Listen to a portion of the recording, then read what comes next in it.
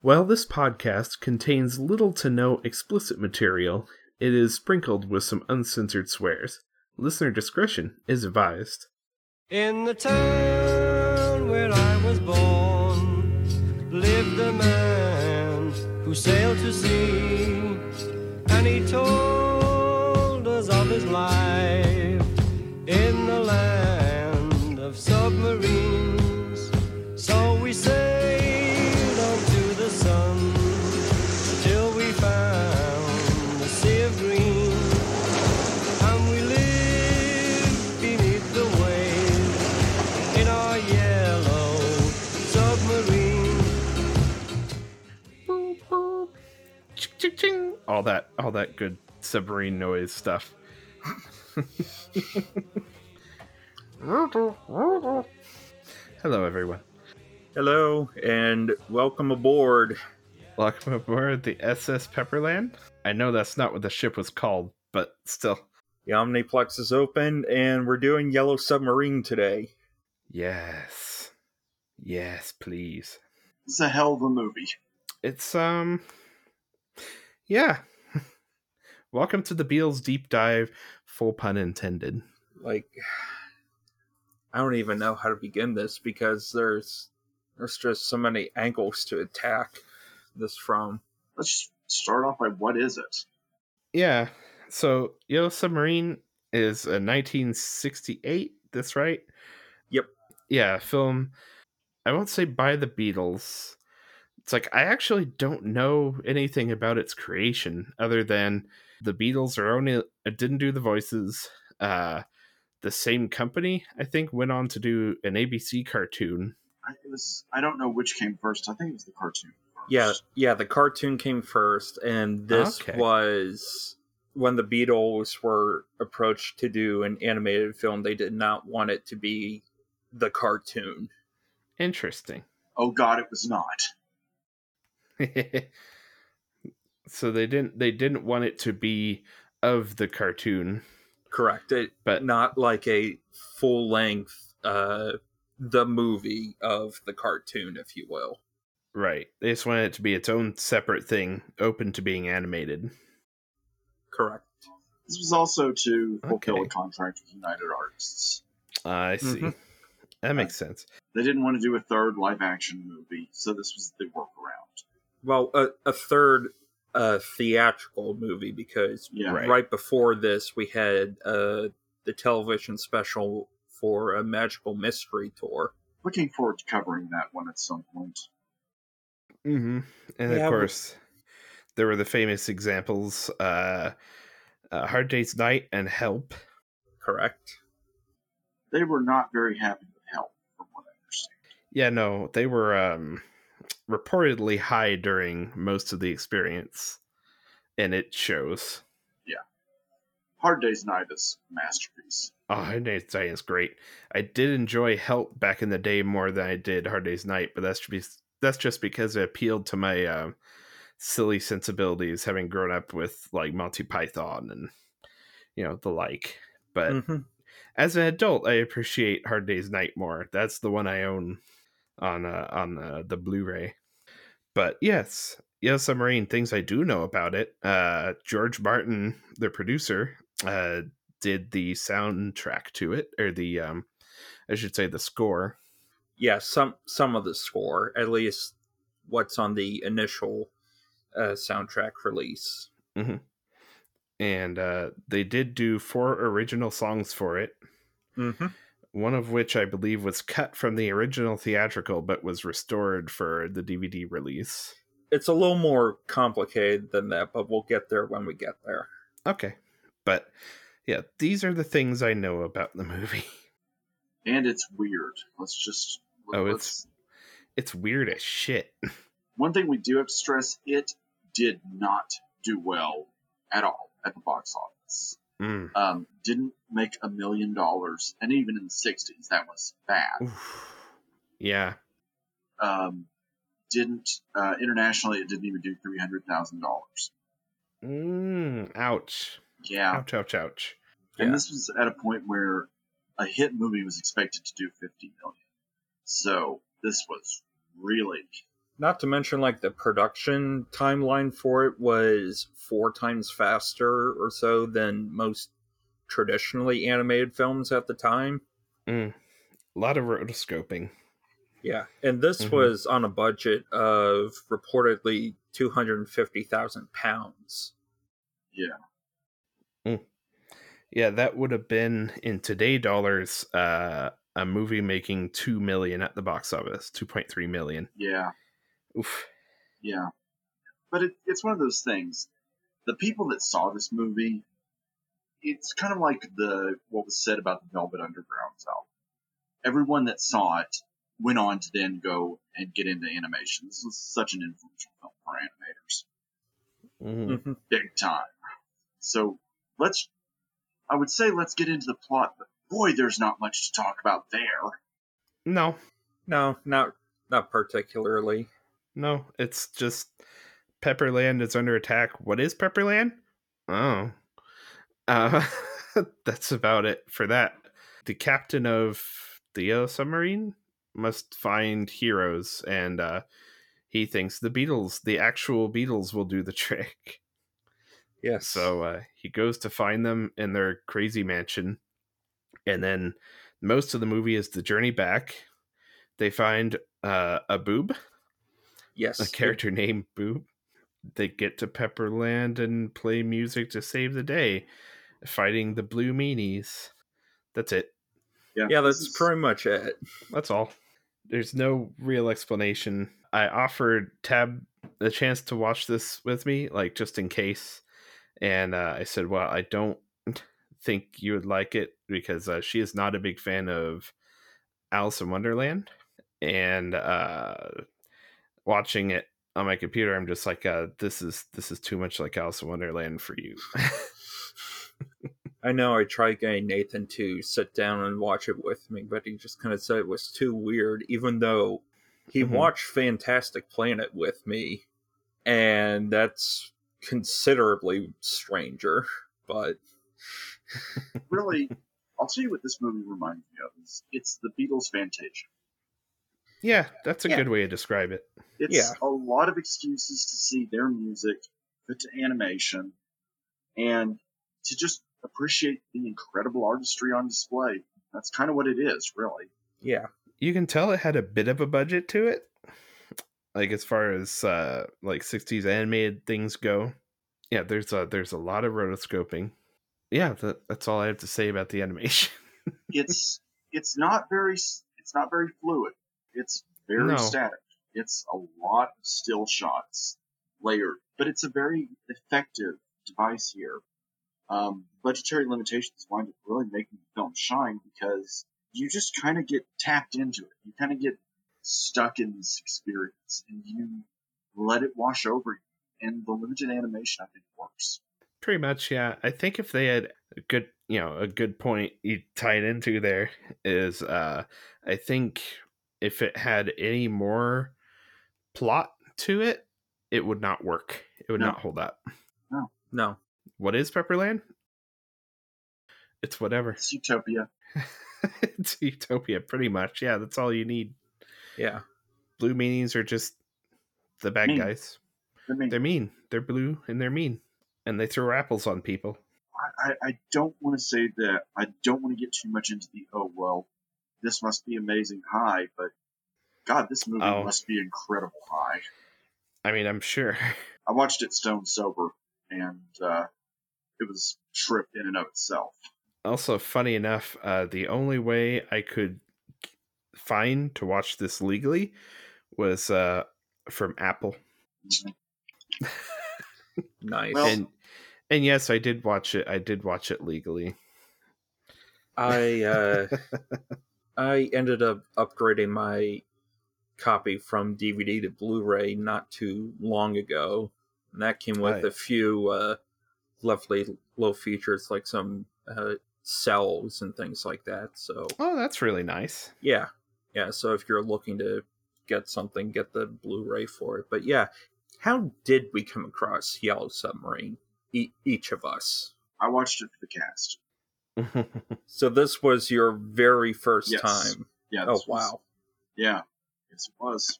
For me, huge Beatles fan, introduced to the Beatles by my dad. And my dad did not do the deep dive into the Beatles that I did. Like, I haven't seen everything. Like, I've not seen Magical Mystery Tour. You know, of course, I haven't seen Let It Be because not many people have. Mm-hmm. You know, at this point in time, and also I get for that one. But anyway, and I believe my local library, had a copy of it. So about decade or so ago, maybe like 14 years, or at least when it came out on DVD, I found a copy and watched it and went, I've experienced that now. And when the soundtrack was remastered for like in the big remastering of 2009, I dug that. And I especially love the track Hey Bulldog. Yes. It's one of my absolute favorite Beatles songs. Phenomenal. Yeah, and when it was released with that, I went, where have you been? For me, I remember seeing it, well, not like actually sitting down watching the movie, but knowing the cover of it when it was re-released in the late 90s. But I didn't get around to actually sitting down and watching it until like 2012 or so, when they put it out on DVD and Blu-ray. And at that time, I was still very fresh in college, doing animation major. And at the time, I'm like, wow, this is so trippy. Nothing could ever top this. Yeah, I kind of want to go back in time and just kind of like slap myself a little bit. Like, you have no idea how deep this iceberg goes. This is the gateway drug. Pretty much. Pretty much. And this like, is the starter set. Yeah. And I've shown it off and on to a couple of people, just like not necessarily those who are like the massive Beatles fans, but just kind of those who are like, hey, I know you like animation. Let's do something a little bit different this time. And just sit down, watch it, let it wash over us, and yeah. Yeah, it's a good one for that. It's such a hard film to talk about because you nailed the wash over thing. That's the thing. It really is an experience. It's something that you take in, and it's pure sight, it's pure sound. I mean, it's one of those things. I get why this is such a flashpoint for so many animators. That so many animators looked at this and said, I want to do that. Because it is such a strange entity. And to have such a mainstream group as the Beatles attached to it is fascinating. It is. As well as, like, at the time the film was released, you had Disney slowly getting into the dark age a little bit, because Walt had died not too long ago. Really, there wasn't that many animated films out there other than whatever Disney and maybe Warner Brothers would offer. And so with this being a massive deviation from those styles, it's no wonder people kind of saw it as the outlier that it is, and why it's respected as much. Well, that's just one of the things that was going through my mind as I was watching this is, who is this for? And I don't mean that in a negative way, but I mean that in the sense that in 1968, this had to feel radical. This had to feel like something out of the blue for the mainstream, because when what you think of as animation is, hey there, it's Yogi Bear, you know, and that's your non-Disney frame of reference, this is a million miles from that. This is truly experimental stuff next to that, and in terms of the mainstream, this is really experimental. Absolutely. And going from what research I've able to gather, this film was more or less described as having something for everyone. And this was, by and large, an all ages film. Absolutely. Like, I do remember it being kind of pushed for children back in the initial home media, the 90s re-release anyway. And then once COVID happened and people were looking for ways to entertain themselves, the Beatles YouTube channel actually streamed a sing-along version of the film for a limited time. Awesome. So it's very much for all ages, I would say, because on the one hand, for the younger set, you have, the bright colors and the songs, and then for the Beatles people, the Beatles. Yeah. And then for the animation aficionados, you have all of the different techniques that are shown in there. Oh God, yeah. Because it's not just the rotoscoping, like the difference between Eleanor Rigby and It's Only a Northern Song, like putting them back to back, they are two completely different creatures, and yet both of them are able to hold on their own as a segment, just because of the techniques used. Because some of this stuff would go on to inspire various segments from Sesame Street and the Electric Company, and then I can definitely see it. And then have enough of an influence for Schoolhouse Rock. So the late 60s, early 70s animation would definitely use this as a springboard. Oh yeah. Mm-hmm. And we really haven't seen that since. No, not at all. Mm-mm. Because looking at, obviously the Sesame Street of then compared to today are again vastly different creatures, but seeing the segments for each of those eras, it makes me how do I say it? I do miss the traditional animation aspect of it. Mm-hmm. Because it's all become so very CGI based. Mm-hmm. CGI with very matte colors, very low texture, everything's bright. And to an extent, Pepperland was bright, but it also had variety to it. Yeah. Yeah, there's a lot there. And again, it's just stuff that only makes sense in its own little world. Yeah.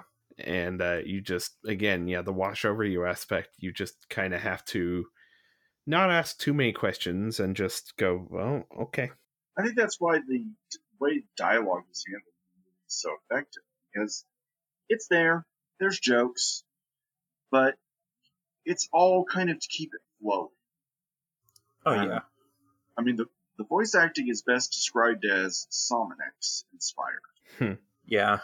The humor itself is definitely there, both with Beatles references to other works, as well as just doing silly puns, very groan-worthy puns. Like when they go and try and find George Harrison, it's like, oh yeah, it is that day. What day is it? Sitar Day. And then it just cuts to Harrison's room, and it's like, oh. But I will say, I needed the subtitles on when watching this, not just so that I could process what's being said, but you can't really understand what they're saying unless you have the subtitles on. No, not at all. Yeah. It's Liverpool accents, Oh yeah, very much Liverpool. Mm-hmm. And it's not even the real Beatles, so who knows? At one point, they have a line in there about, yeah, we're the originals, and it's like, no, you're not. You're not. Yeah, that pretty much sums up my feelings about that. I kind of wish they had voiced themselves, but that's okay. I mean, we do get them at the very, very end, and we do. Just sort of a quick pop in, like, hey. What's the matter, John Love? Blue meanies? Newer and bluer meanies have been sighted within the vicinity of this theatre. I heartily endorse this event or product. Funnily enough, do y'all know what happened the day after they shot this their cameo? No. Because it's a very important moment in Beatles history. They went to India. They literally Oh, shot this just yeah. before the Indian strike.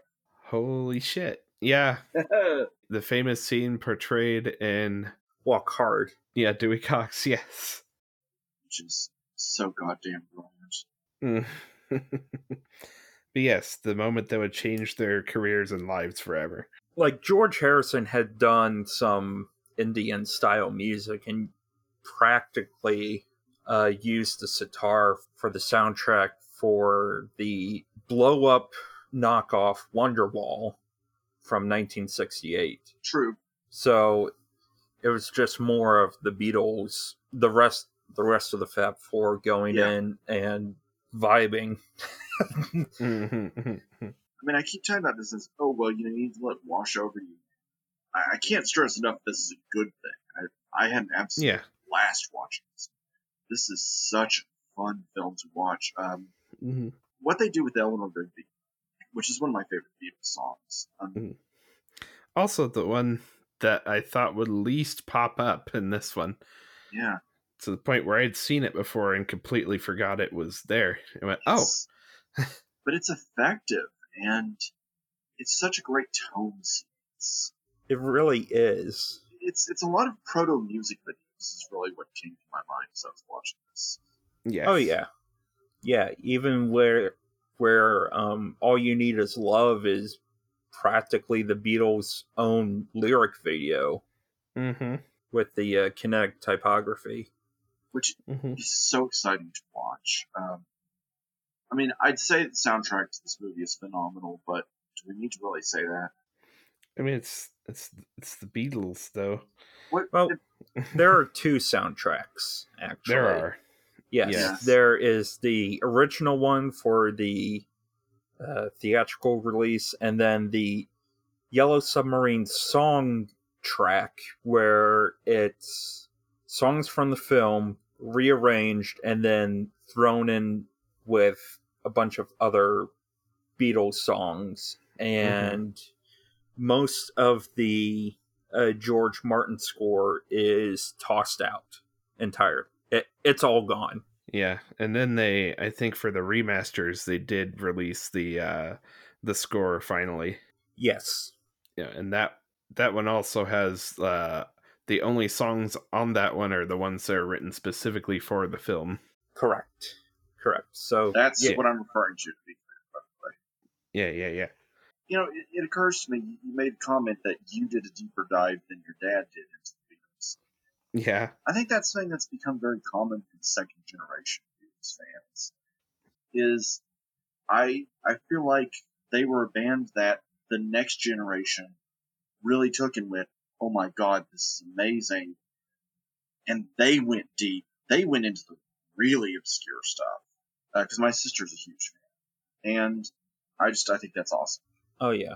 Yeah, I think I had a conversation with my dad, who's probably listening. Hey, and he said, he's avoided that one at all costs, just because he just was not interested in it. But has he seen Magical Mystery Tour? That's the question. No. Knows it exists, also same category. Okay, then. Loves the two live action films, though. Okay. Yeah. I think for me, my favorite segment out of all of this would be Lucy in the Sky with Diamonds. Oh, that is absolutely, you could just watch that on a loop and find something new in every shot. Because, yes, it's rotoscoped animation, but it's also animation that is heavily vibrant and also gets very loose with how colors stay in the lines. And again, it's just not really something you've seen a lot of since. Like the shot where the man and the girl dancing and the man swings the girl over so that you see the underside of her dress and the colors just absolutely have a freak out. It's like that's some beautiful shit right there. And it is. And like John Lennon morphing into Fred Astaire. God, that's beautiful. If I was to say that I had a favorite besides Eleanor Rigby, Nowhere Man was just an absolute blast to watch. Yeah. Probably partially because I really love that song anyway. But again, it's just such a fun sequence. Mm-hmm. It's one they actually do pretty smoothly work into plot. Yeah, because at that point the motor breaks down and they stumble across this brown furry creature with a mask named Jeremy Hillary Boob, PhD. Yes. The overall characterization of the pseudo-intellectualism going on at the time, and still kind of now, but just having him so engrossed in knowledge that he doesn't really know what's going on. So they just kind of show him their motor. Mm-hmm. Mm-hmm. Which they were hesitant to do. Oh, yeah. But I will also say that this had better song integration into plot than Across the Universe with any of their songs. Yeah, this was really smoothly done. Just to dig at that movie, sorry. Yeah, I can definitely see that. And a lot better than Yesterday. We're not talking about it. Still haven't seen it, but yeah. Still want to know what the hell happened. Yeah. But, I mean, there something that someone pointed out, and I thought this was really poignant, is, when they do the When I'm 64 number, they go to 2009. Yeah, they do, yes. And that stabs you in the heart because you realize the two of the members of the band weren't going to make it to 2009. Yeah, this is true. I didn't even think of that. Yeah. But yeah, we still got at least 2 left. I think. God. Paul went on Twitter today to talk about Charlie Watts passing. Yeah. For that dates this recording, or that I should say that pins a date on this recording. The drummer for Rolling Stone passed today. Yes. And the film does do a subtle nod to the Rolling Stones as well. They do. This is true. Yes. They're 2 seemingly unrelated bands that essentially grew up together. Pretty much. If that's a way to put it. They recorded in the same studio and swapped songs. Yeah. But yeah, Paul is very much still around. Ringo is still, peace and love, still looking absolutely fan-fucking-tastic for his age. Yes, that he dude is. has got eternal youth. Peace and love, peace and love. Peace and love, peace and love. They took the time to write me, and I don't care if it takes me another 20 years. I'm going to answer every one of them. I'm warning you with peace and love, but I have too much to do. So no more fan mail. Thank you. And no objects to be signed. Nothing. Anyway, peace and love. Sorry. No, it's a fine reference, and I'm gonna cut that in back to back. Like when I showed this to one of my friends, she pointed out how much the film, like the band, kind of shits on Ringo,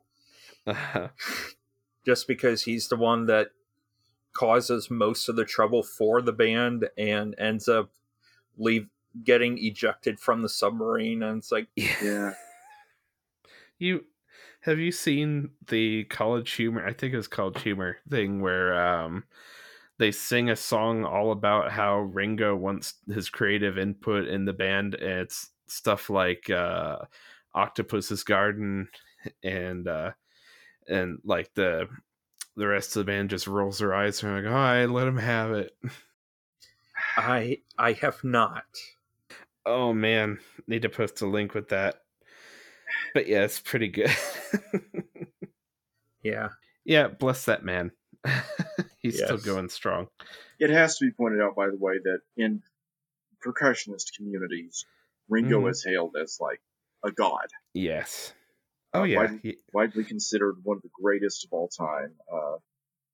And if you ever listen to just like isolation of just his drum tracks, you will hear some stuff that you don't even notice it when you hear it on the songs like Ticket to Ride. John Lennon famously said that Paul McCartney had as much to do with that song as Ringo, as an insult. But you hear what Ringo's doing on it, and it's insane. Like, he's doing some technically complicated stuff that is just incredible. He famously was not a big fan of like solos. Like his one attempt at solo is just the very, very rhythmic, the on the end. Oh yes, yeah. But keeping that in mind, it's because he's very, very tight. I can see why he doesn't like doing them. Yeah. Oh yeah. Just inhumanly tight, really, because stuff is just great. Like, I was listening to some of the demos from the anthology albums, and what he does on Strawberry Fields Forever at, like, towards the end of one of the takes is just absolutely jaw-dropping. Yeah. Mm-hmm. And he was a technician on a scale that you just can't even fathom. Mm-hmm. Absolutely. And maybe that's the thing that I can say the most about this movie is it's a chance to let you just sit back and go, yeah, the Beatles really were that good. Mm-hmm. Yeah. Just mostly to sit and listen to their music and look at pretty images. And right now in this continual hellscape that we're in, isn't it It's great? nice. It's nice. Yeah. This made me feel good. Yeah. Yeah, how about that? Yay. Yay. The dopamine, please. Yes. Give it to me. So shall we talk about the terrible idea that we nearly got?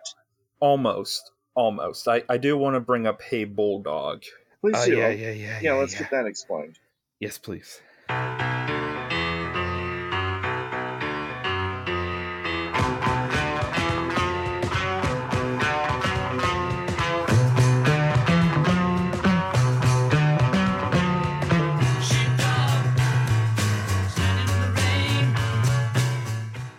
Okay, so Hey Bulldog was in the original theatrical release, but got cut in over here in the States. Okay, so we were deprived of it. Yes, we were very much deprived of it, and it wasn't until the late 90s home release that it was put back in for the Americans. And it's still in all of the prints today. Good. Like, this was one of the very few films that I went and saw in a theater, believe it or not. Wow. Damn, that must have been something. I think I was the only one there, or there was like one other person that showed up. It was in the middle of the afternoon at our art house theater, and they were doing a limited screening of it. I'm like, fuck it, I'll go. And it's like, yeah, I own the movie, but how many times can you say, yeah, I watched it in the theater? Yeah, it is a different experience. Hey, I saw Hobgoblins in the theater last week, so... Yeah. I will say that some of the animation effects hurt to look at. Mm-hmm. On a big screen? Or just in general? And just in general, because of the seizure-inducing strobes scattered throughout the film. And I'm just like, no. Yeah, I watched it on Sunday, and I think I was kind of live chatting with you guys. Yes, you did. Yeah, and went, man, I am so glad that I do not have epilepsy right now. Mm-hmm. Yeah.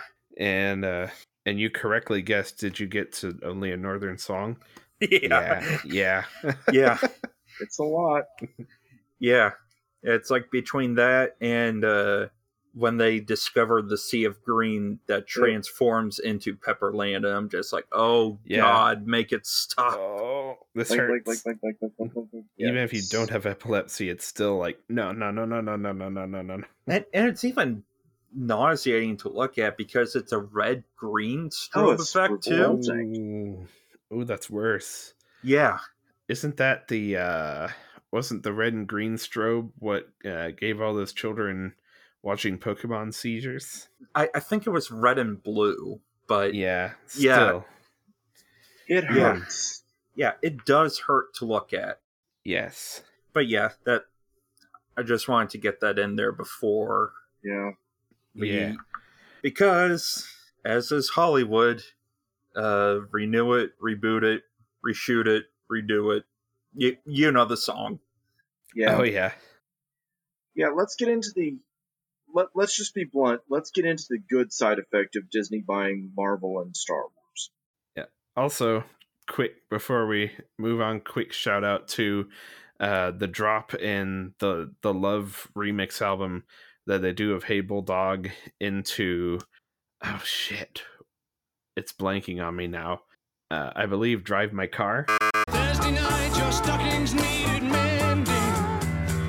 See how they run.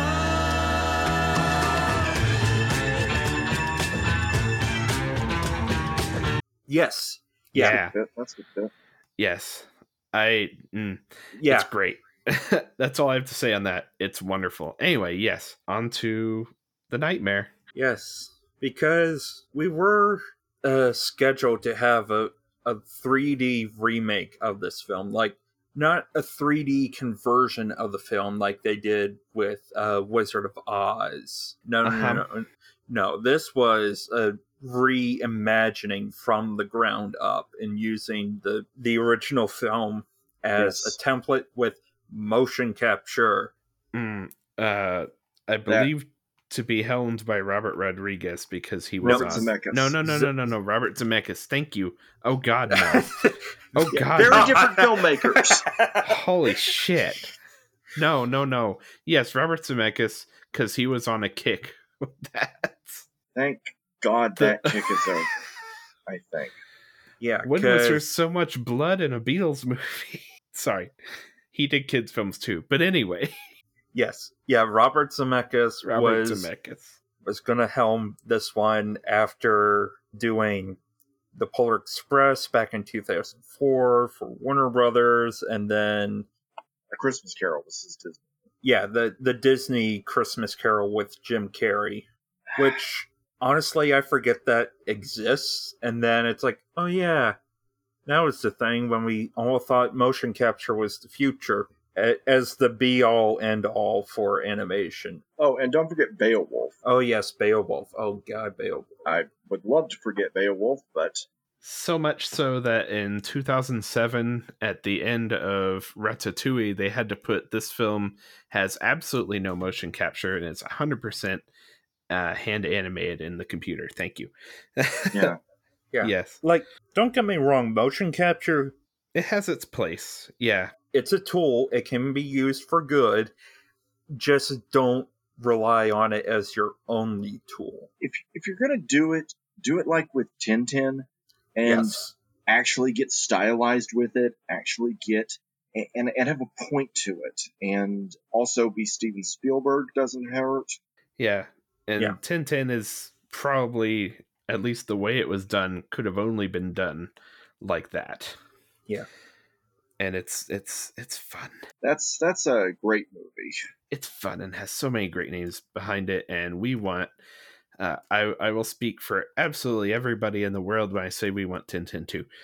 But yes, this was such a disastrous idea to remake this film. Even Robert Zemeckis, who, dear God, has that man gone all in on terrible ideas over and over again in his career.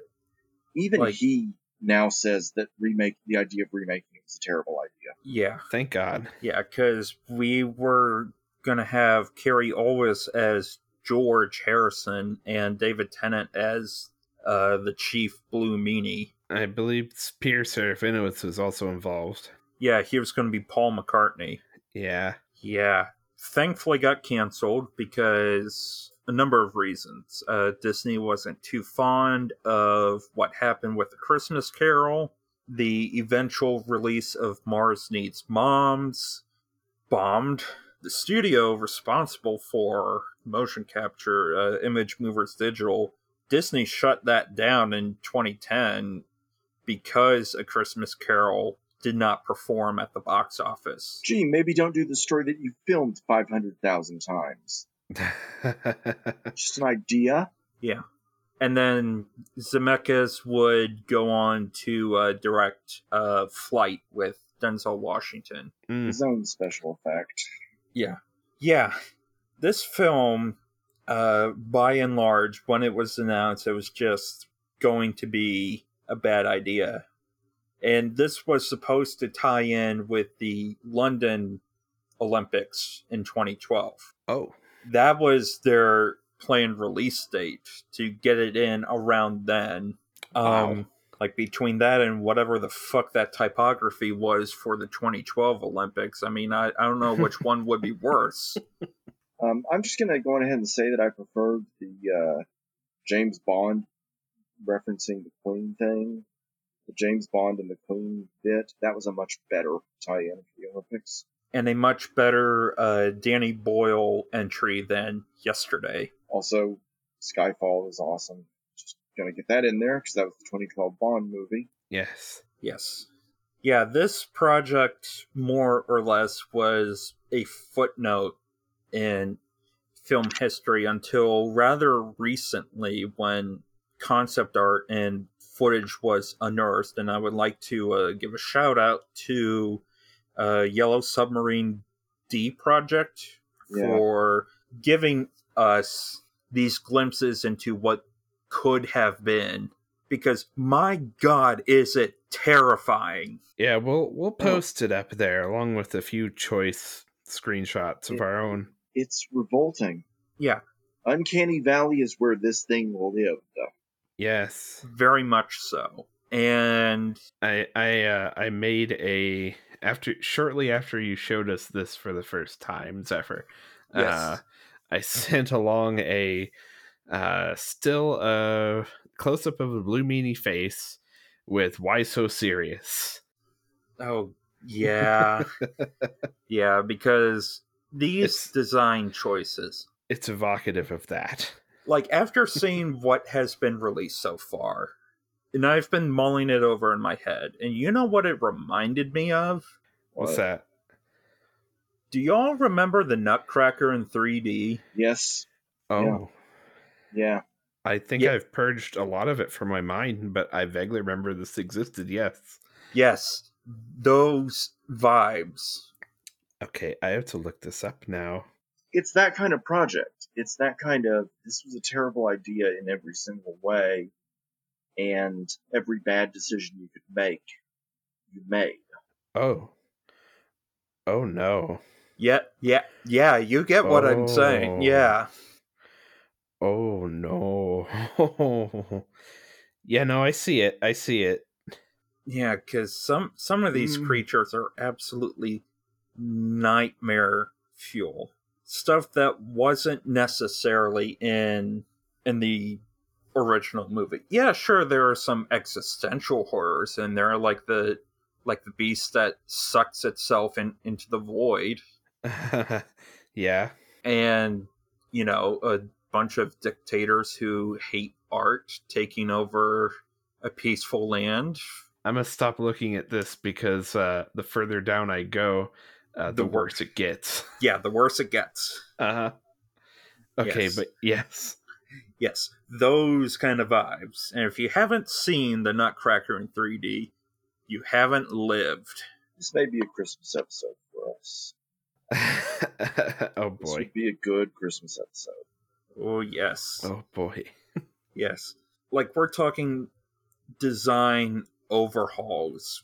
Whereas the Meanies were initially like these blue, fuzzy creatures with knockoff Mickey Mouse hats and boots, which, yeah, let's talk about that for a minute, and how those ears were also intact in the animatics for the canceled remake, and this was going to be a Disney project. Like, normally when something wearing something that's not Disney is wearing the mouse ears, it's shorthand for define the system. But as we've seen with our corporate overlords that are Walt Disney and their eventual never-ending quest to consume and own everything, Simpsons doesn't exactly hit the same way as it used to now that it's under the Disney name. Yeah.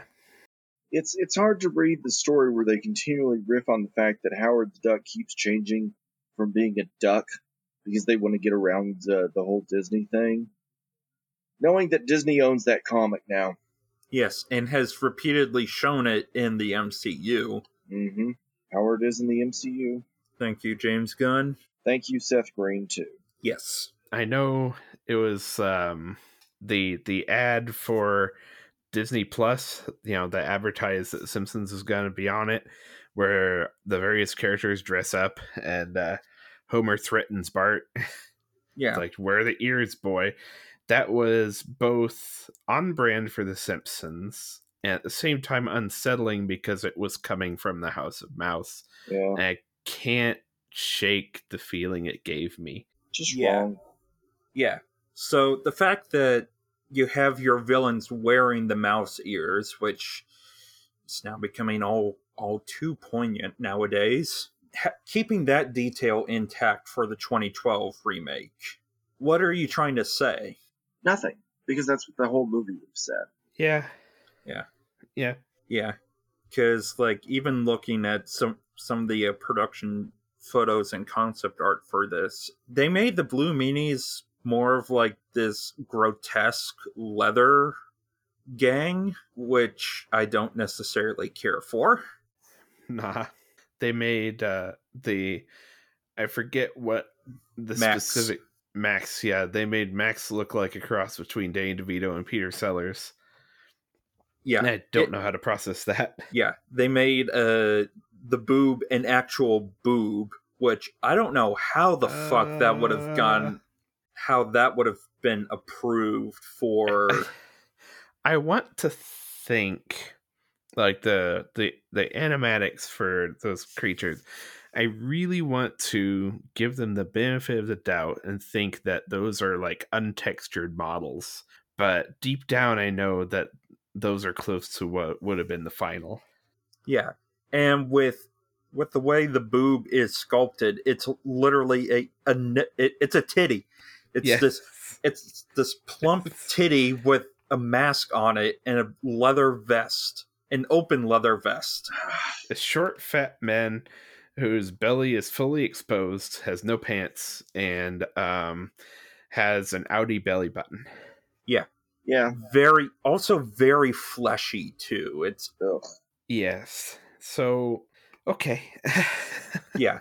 And like within one of the animatics here, they redo the Eleanor Rigby sequence where instead of setting the tone of having London and the Liverpool area be this miserable, rainy area of quiet desperation, it becomes hyper literal, where we actually see Eleanor Rigby and Father Mackenzie and missing the point.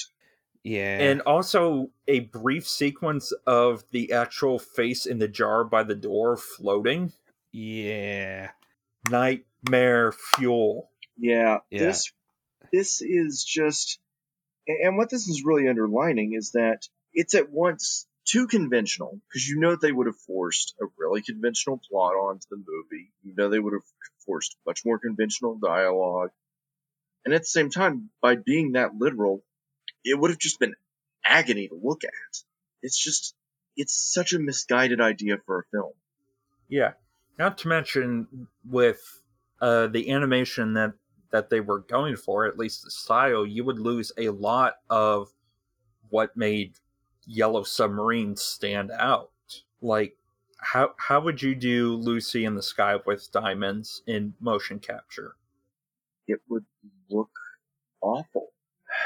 And again, there's no point to remaking it. It's already what it is. The rule is you remake broken things. You don't remake things that were perfect the first time. Yeah. Like, I feel like this is akin to, or at least in the same school as don't remake Back to the Future. Don't remake this. I don't have a handy list of films that need that, but there's a list. Well, like, okay, True Grit was a great example. The original movie strayed dramatically from the novel. So go in and remake it so that it's more faithful. Uh-huh. Little Shop of Horrors. Took a completely different approach to the material. Made something unique and interesting. Mm-hmm. I feel like that might be the common denominator for what works, is if it's already an adaptation, fine, go ahead, remake it. But if it's just Manchurian Candidate was an example, because that was also based on a book. yeah, Yes. So go at it again. I mean, both adaptations were great. Oh yeah, that's the thing. That's a case where the original movie was great, the new movie was great. Also, the new movie actually had something to say. That's the real important thing. It had a very different approach. Love the 2004 movie. But yeah, I'm glad. Until you sent that promo footage or that work in progress footage, I didn't know it had gotten that far. I just remember hearing that, Robert Zemeckis is going to make a motion capture Yellow Submarine. It's going to have this person in it. It's going to have this person in it. And going, that doesn't sound good. And then never hearing of it again. Mm-hmm. And then, I guess that never came to fruition. But I didn't know it got as far as it did in pre-production. Oh, yeah. Yeah, wow. Because there's footage of the original motion capture being done. Yeah. Yes. And they have the, I think the cover band, the Fab Four, in there. Yes. Yeah, they were the ones that did it.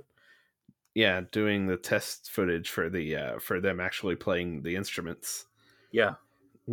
Which, that part's cool. But otherwise, if this had gone on to be what little we know of it now, this would have fucking scarred an entire generation. I don't know about that, because I don't know if they would have watched the damn thing. I think this would have tanked. Oh yeah, it would have absolutely tanked, but at the same time, yeah. Yeah. That's just kind of all that needs to be said. Is and I will say, shout out to the Internet Archive for being the site that's hosting this. In October, I'm going to be doing a lot of linking to them, because they're currently hosting bootlegs of the Black Flame New Line horror novels right now. So, mad love to them. Nice. Yeah. And from my understanding, the footage was originally on YouTube, but then, got taken down. Yep, got taken down. And so Internet Archive is now the new home, per se. And they're pretty good about protecting this stuff. So good. So yeah. I definitely recommend watching Yellow Submarine. Highly recommend it. It's a blast. Yeah, it's good for an afternoon. It's an hour and a half. It's brisk. Yep, very brisk. If you like the Beatles, well, vibe on it. Yeah, exactly. Yes. Our next movie isn't going to be as much fun. No, far from it. We're finally getting to Todd Haynes. Yes. I don't believe I've seen the movie in question. We will be covering the mid-90s film Safe. Ooh. Yeah. And y'all are going to see why. It doesn't sound very safe. Oh, no. Far fucking from it. Yeah, you'll understand why we're covering it. Yeah. Because it hits differently now. Oh, it has Dexter in it. Yeah. You, as always, we have been Albert, Zephyr, and Austin. Mm-hmm. Yep, I'm on. Whatever. Okay. Anyway, we have been the Omniplex. You can find us at theomniplex.org, as always, along with all our content. You can email us. We are at theomniplexpodcast@gmail.com.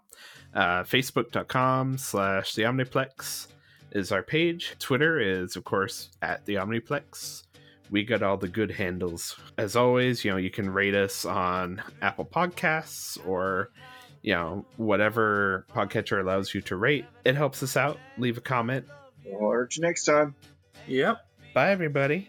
Farewell. So long. T-E-F-G-H-I-J, I love you. Sail the ship